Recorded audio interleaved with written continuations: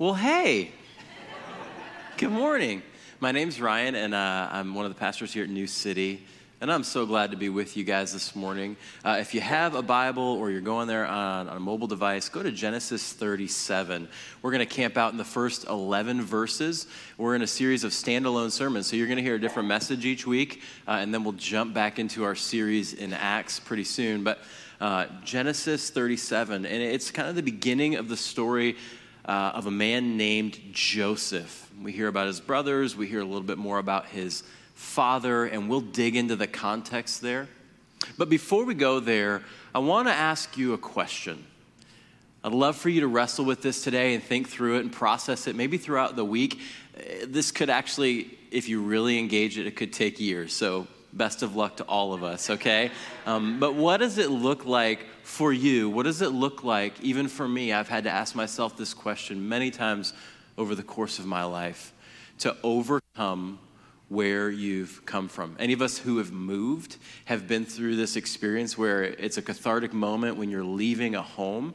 I'd love for you just right now to maybe picture your childhood home, or maybe if you were a military kid or your parents just liked to move around a lot, the real estate market was hot. Maybe you had like 20 different homes as a child, but think about that place, the place where you were formed and how all of those experiences shaped you. Now, a house is just a bunch of walls. It's wood, it's mortar, there's drywall. But what happens inside a house is formative for each of us. What happens in the context that we live in, the place that we grow up in, is formative for each of us. I'm the sentimental person in my family. I have two girls, and then we have two sons that have hair. I've supplemented males in my life. Rory and Spieth are our dogs. So we only get boy dogs because I've got two women in the home with me, and it helps me just to have some reinforcements in the home. But I'm the sentimental one, okay? And so whenever there's anything sad or sappy on, the girls look at me, and inevitably I'm probably crying. So when we moved a couple of years ago out of our home, I was there wrapping things up and thinking about how our daughter had really grown up. This was the only house she had ever known. And I opened up Spotify, and I started playing a country music song, because that's what you do in moments like that, right? You play a country music song. And so my good friend Miranda Lambert came on, and she said, you know, they say you can't go home again, but I had to come back one last time. She said, she goes back to her home in the song, and she talks about the house that built her. I wonder what the house that built you was like.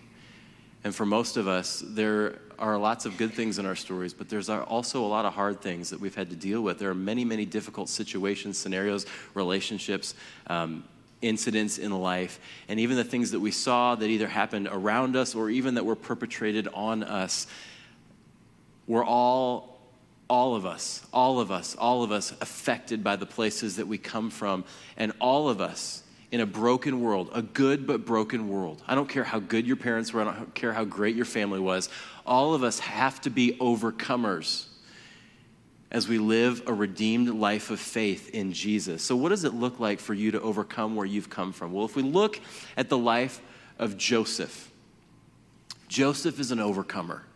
Thematically, if you study his life again and again and again, Joseph is in situations, and he is threatened by temptation to sin, threats within, threats without, and over again, we watch Joseph overcome. It's incredible. He is one of the most resilient people in the scriptures that we could talk about or think about or look at. Doesn't matter what it is, he overcomes. And early in his life, Joseph overcomes where he's come from. So let's look at the text together. And the first big idea that we'll look at, and it's complicated and it's nuanced and it's complex, and I'm not going to solve this with any formulas for any of us this morning. This is really something that we have to wrestle with God about. But we overcome because of and in spite of where we come from. And this morning's not just about Joseph. It's also about Jacob. It's also about his brothers. And most importantly, it's about God. So let's look at the text together. Genesis 37, starting in verse 1. Jacob lived in the land of his father's sojournings in the land of Canaan. Jacob is the father of Joseph. His grandfather was a man named Abraham. God gave him a message one night. He woke him up and said, listen, I'm going to make a great nation out of you, and through you, all the peoples of the earth will be blessed. And Abraham just started walking toward the land of Canaan, this land that he promised to Abraham and his descendants. Jacob is Abraham's grandson. And Jacob, so he's a man of faith. They've lived a life of faith, but Jacob has, for most of his life, been a grappler. He wrestles with God. When he comes out of the womb, he's holding on to Esau, his brother's heel. He has wanted control in his life throughout his story. And he hasn't trusted, he hasn't waited, he hasn't done things the right way. And in spite of that, God uses Jacob. He calls Jacob to a purpose, and he's faithful in Jacob's life. And that's where we hit in Genesis 37, verse 1. Jacob lived in the land of his father's sojournings, in the land of Canaan, a.k.a. God is still faithful. Jacob in his story went to live with his father-in-law Laban. He went back there fleeing his brother, and he met his wife. He fell in love with a girl named Rachel. He was deeply, deeply in love with her, and Laban tricked him and said, well, I'm going to give you my oldest daughter first so you can marry Leah. So he marries Leah and then serves Laban for a period of time, and then he also marries Rachel in this time period. So he has 2 wives, and over time he has concubines, and so this family line develops through him. He has sons, and he goes with his family and his clan back to the land of Canaan. Verse 2, these are the generations of Jacob. Now that's a common formula in Genesis to introduce a new chapter, to tell us something important about what's going on. Genesis, in the Greek, means generations. In the Hebrew, they just take the first word of the book and it talks about beginnings. It's really the origin story of where all of us come from. And Moses is writing Genesis to give us an understanding and orientation in a confusing world of who God is, who we are, how we got here, what we're here for, and how the world has come to be the way it is. So Genesis 1, we're going to fly through this. Genesis 1, God creates heaven and earth. Genesis 2 continues the story of creation. And as Adam and Eve are created in the image of God, everything is as it ought to be. But Genesis 3 then quickly happens. Adam and Eve fall into sin. They rebel against God. They walk away from God.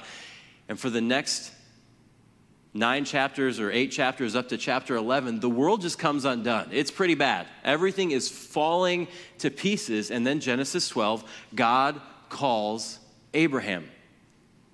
And as he calls Abraham, he says, I'm going to make a nation through you. And then we have this story of the patriarchs, which if you've been studying Genesis up to this point, that's what you would have been reading.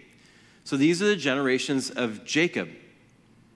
Joseph, being 17 years old, was pasturing the flock with his brothers. He was a boy with the sons of Bilhah and Zilpah, his father's wives. So Joseph is a 17-year-old pasturing the flock with some of his brothers. Now, Jacob has a ton of livestock, and so there are many, many, many, many things that have to be overseen to keep the family operation running. Joseph has been put in charge of his brothers. We'll talk about why in a minute and how we know this in a minute, but he's pasturing the flock with his brothers. He's 17 years old. Do you remember where you were when you were 17? 1997 for me. I was cruising in my mom's Mercury Villager. It was the 90s version of the Toyota Sienna. So it was like a cool mom minivan, but it still wasn't cool to me. I wore Abercrombie & Fitch Woods cologne. And I wore a lot of Tommy Hilfiger because Tommy was really big at that point in life, and it was cool to wear it. I did not understand what Joseph had to live through because I lived in a different culture. You lived in a different culture.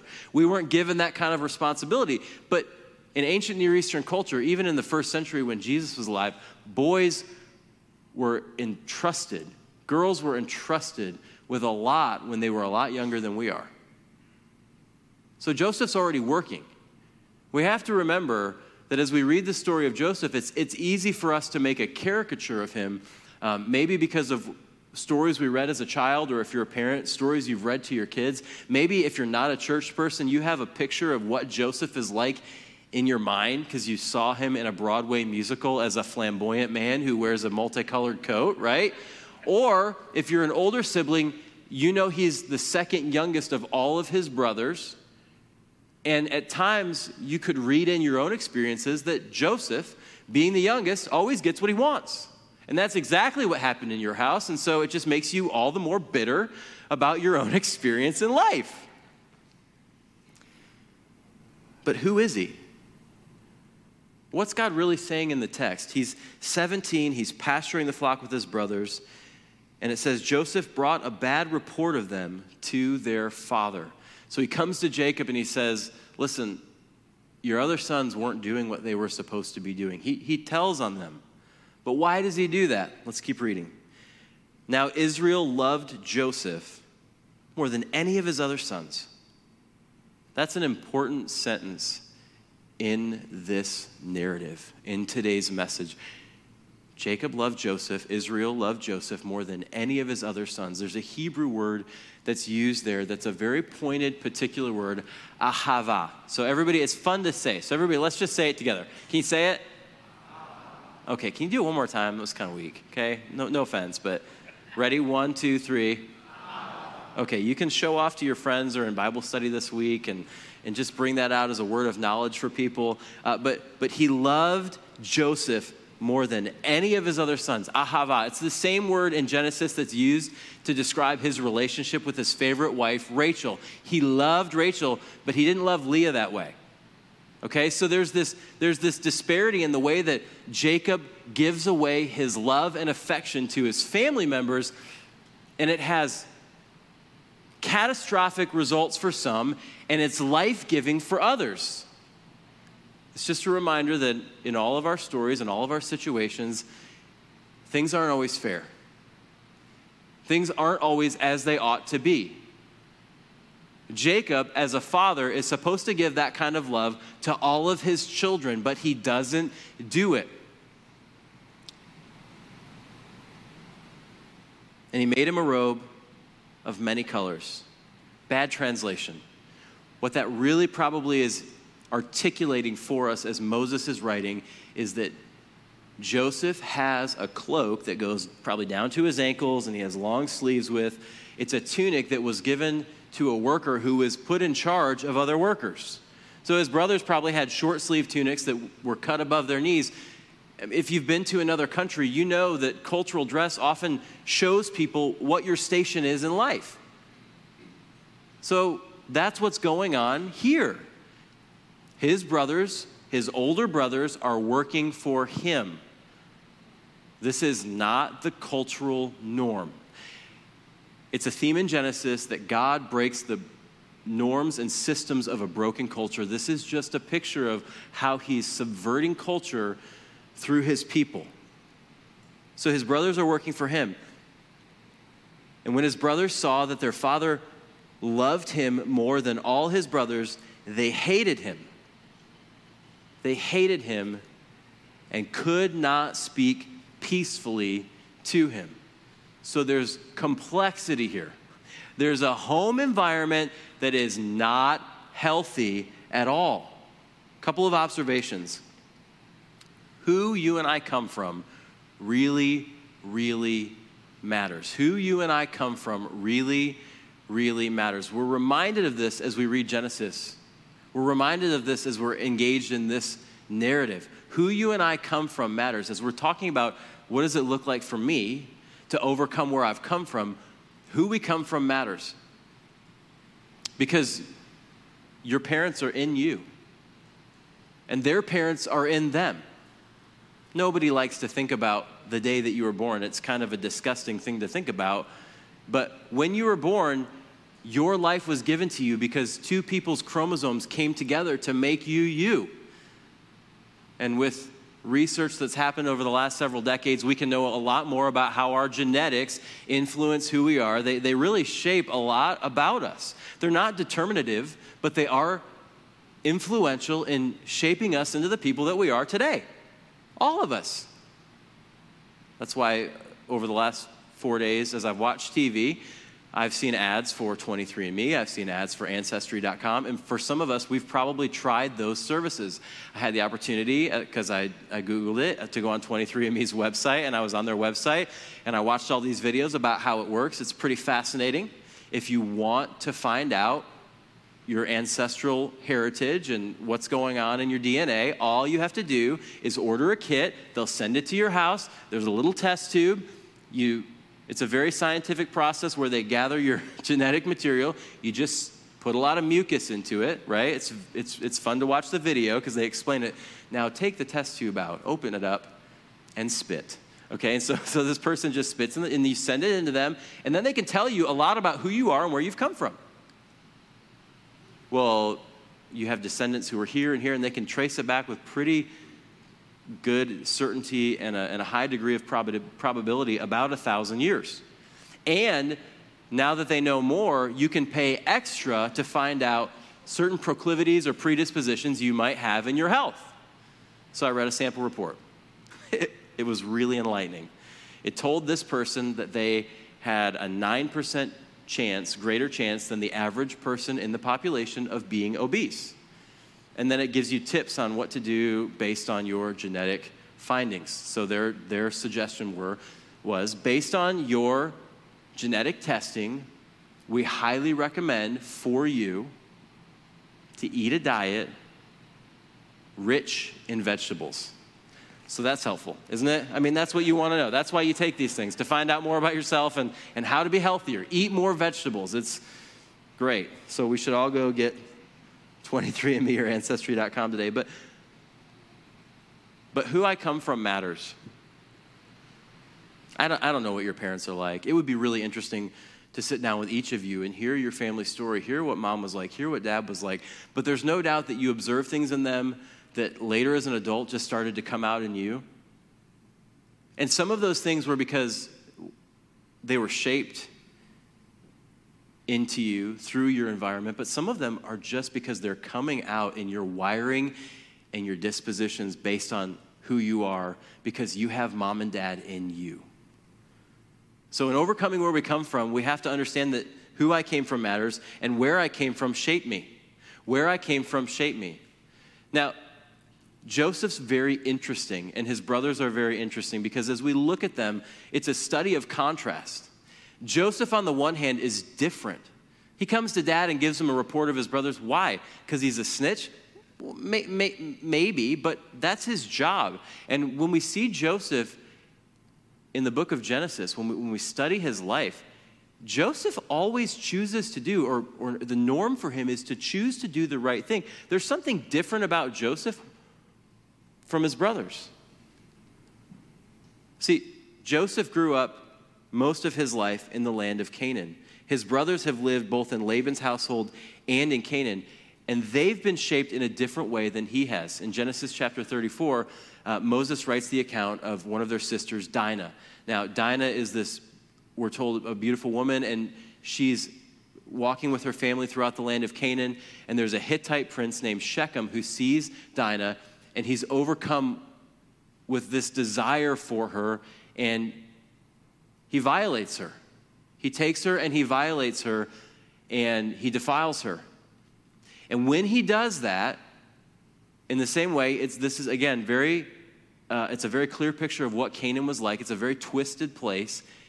He has to have her for his wife because he's in love with her. And so Shechem goes to his dad, Hamor, and he says, Dad, I've got to marry this woman. So they concoct a plan to talk to Jacob and his sons, and they say, listen, would you please let our men marry your women and your men marry our women? Can we intermarry with one another? What do we have to do to make that happen? And so Jacob and his sons talk, and they say to Hamor and to Shechem, we think we're going to be okay with that, but here's the bottom line. If we do that, we want all of your men to take the sign of our covenant with our God upon themselves, which was circumcision, if you don't know what that was. And so Shechem wanted to marry Dinah so bad that he was like, absolutely, we'll all do it. And all the guys in this Hivite town had no idea what their leader was signing them up for, okay? That's another study in leadership, but they had no idea what was going to happen to them the next day. And so at the same time, on a certain day, all of the men are circumcised.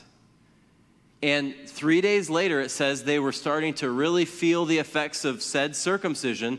And two of the sons of Jacob go into the town, and they kill Shechem, they kill Hamor, and they take justice into their own hands. They plunder the town, they kill people, they pillage, and this is really telling at the end of that narrative of what the family dynamic's like between Jacob, his sons, and we see what Joseph's living in. It says, Jacob said to Simeon and Levi, "You've brought trouble on me by making me a stink to the inhabitants of the land, the Canaanites and the Perizzites.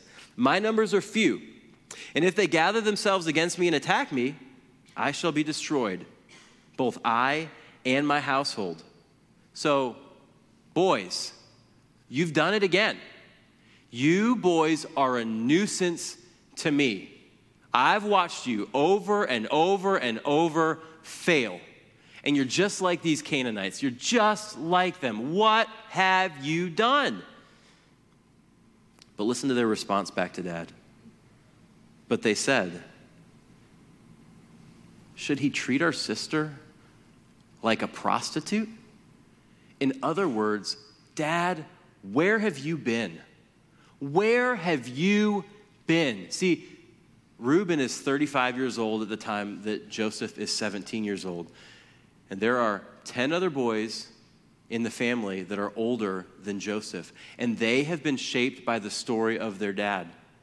Jacob, for much of his life, was not a man who had great faith in God. He was a man who had great faith in himself. He took every matter into his own hands, and they watched their dad connive. They watched their dad manipulate. They watched their dad cheat. They watched their dad lie. And they knew the character of what their dad was like, and they didn't trust him. And they had been shaped by their dad. They had been shaped by their story, born in a family of sinners, and they had also been shaped in the Canaanite culture. And so there's this complexity to what's going on in the family system. It was way more complex in some ways in the ancient Near East, in the very early days of Genesis, but it's complex for us too. See, we have to overcome because of and in spite of where we've come from. And that's true for Joseph. So where I came from is shaping, and all of this is way more complex than we're often comfortable with. A lot of North American Christianity is predicated on formulas. We like to go to church and we like to feel good. That's why most of the Christians who are on TV, who preach God's word, typically are more motivational. They're more on the motivational side. We like to feel good, and we like to be given, in a very self-help culture, formulas that make everything work, and somehow God's a part of that formula. But that is not reality. I'm sorry to tell you that, and if you were looking for that in church today and you were visiting, you may be like, well, I don't think this church is for me. This is hard. This is complicated. I'm broken. My spouse is broken. My friends are broken. My kids are messed up. My parents were messed up. Great. What are we going to do? How are we going to solve this? And I think it should leave us with tension. There should be a lot of tension as we walk with Jesus in a broken world. We don't like tension. We avoid tension at all costs. That's why me bringing up you overcoming and me overcoming where we've come from, a lot of us are checked out. I'm not dealing with that.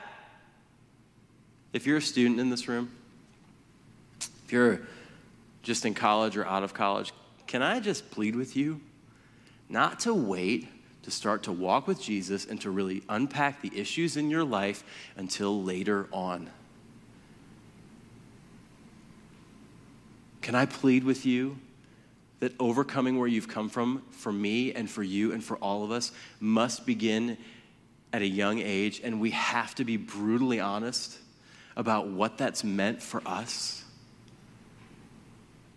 One of the greatest points of application, I could stop right here, but one of the greatest points of application for you and for me could be, we need to get in pastoral counseling. And then maybe we need to go to the Barnabas Center or to get counseling from somebody else because we need help. Because most of these things on our own are insurmountable. But here's the good news. This story is not just a story. The Bible is not just a story about people who blow it. The Bible is a story, and the main character in the story of the Bible is God. So let's look at the next verses and we'll see the good news. The good news is that ultimately we overcome because God does first. And I'll show you how we can see that in the next few verses. Verse 5, now Joseph had a dream. Joseph had a dream. This is really important. In Joseph's culture, dreaming was indicative of the fact that God was speaking, that there was a relationship, that God was extending himself to Joseph in some way. Joseph had a dream. And when he told it to his brothers, they hated him even more. He said to them, "Hear this dream that I have dreamed. Behold, we were binding sheaves in the field, and behold, my sheaf arose and stood upright. And behold, your sheaves gathered around it and bowed down to my sheaf." His brothers said to him, as they should have, "Are you indeed to reign over us? Or are you indeed to rule over us?" They already hated him, so he's not doing himself any favors. So they hated him even more for his dreams and for his words. Verse 9, then he dreamed another dream and told it to his brothers and said, "Behold, I have dreamed another dream. Behold, the sun, the moon, and 11 stars were bowing down to me." But when he told it to his father and to his brothers, his father rebuked him, and he said to him, "What is this dream that you have dreamed? Shall I and your mother and your brothers indeed come to bow ourselves to the ground before you?" And his brothers were jealous of him. But his father kept the saying in mind. Ultimately, we overcome because God does first. There was something at play in the life of Joseph. The reason that he overcame at such a young age was because God was pursuing Joseph. This is one of the great mysteries of life. But none of us come to God because we found him. You didn't enter into a relationship with Jesus because you discovered Jesus. Maybe in your life that's how the circumstances played out, but the way that you came to faith in Jesus was because he was pursuing you. You and I, apart from the working of the Holy Spirit, we've got no shot. We've got no chance. But God is a pursuing God. God is a faithful pursuer of the human heart, and he wants all of you, he wants all of me, body, mind, and soul. God made us for himself. And so what we see here, what's illustrated in this complicated family relationship, is that God is at work, and he's a pursuing God, and he's pursuing Joseph. Why do his brothers hate him? I mean, what's at the root of their hatred of their brother? They're jealous. Why are they jealous? I think ultimately they're jealous, whether they know it or not, because Joseph has what they want. Joseph has God. He's walking with God. He knows God. He's being pursued by God. And his brothers look at the work of God in his life, and it makes them angry because that's what they deep down in their souls long for, because they were made for him. They were made for God. And so their reaction, their acting out, is really a crying out of their souls for the one true and living God. That's what they want.